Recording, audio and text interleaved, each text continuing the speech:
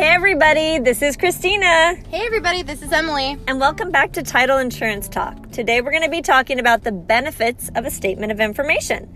The statement of information provides the title company with the information they need to distinguish the buyers and the sellers of real property from others with similar names.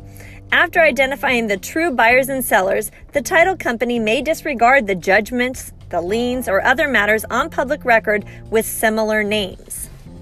Okay, so what does a statement of information do? Well, a properly completed statement of information will allow the title company to differentiate between parties with the same or similar names when searching documents recorded by name. And what type of information is requested on the statement of information? They're going to want your full name, your social security number, year of your birthplace, your marital status, and maybe even some more information. And most people want to know, will my information be kept confidential? Yes, your privacy is very important to us.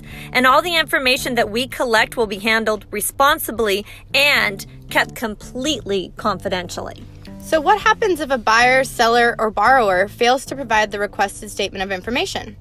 Well, per the California Association of Realtors contract, the sellers are required to provide the statement of information to their escrow holder within 7 days of acceptance of the contract.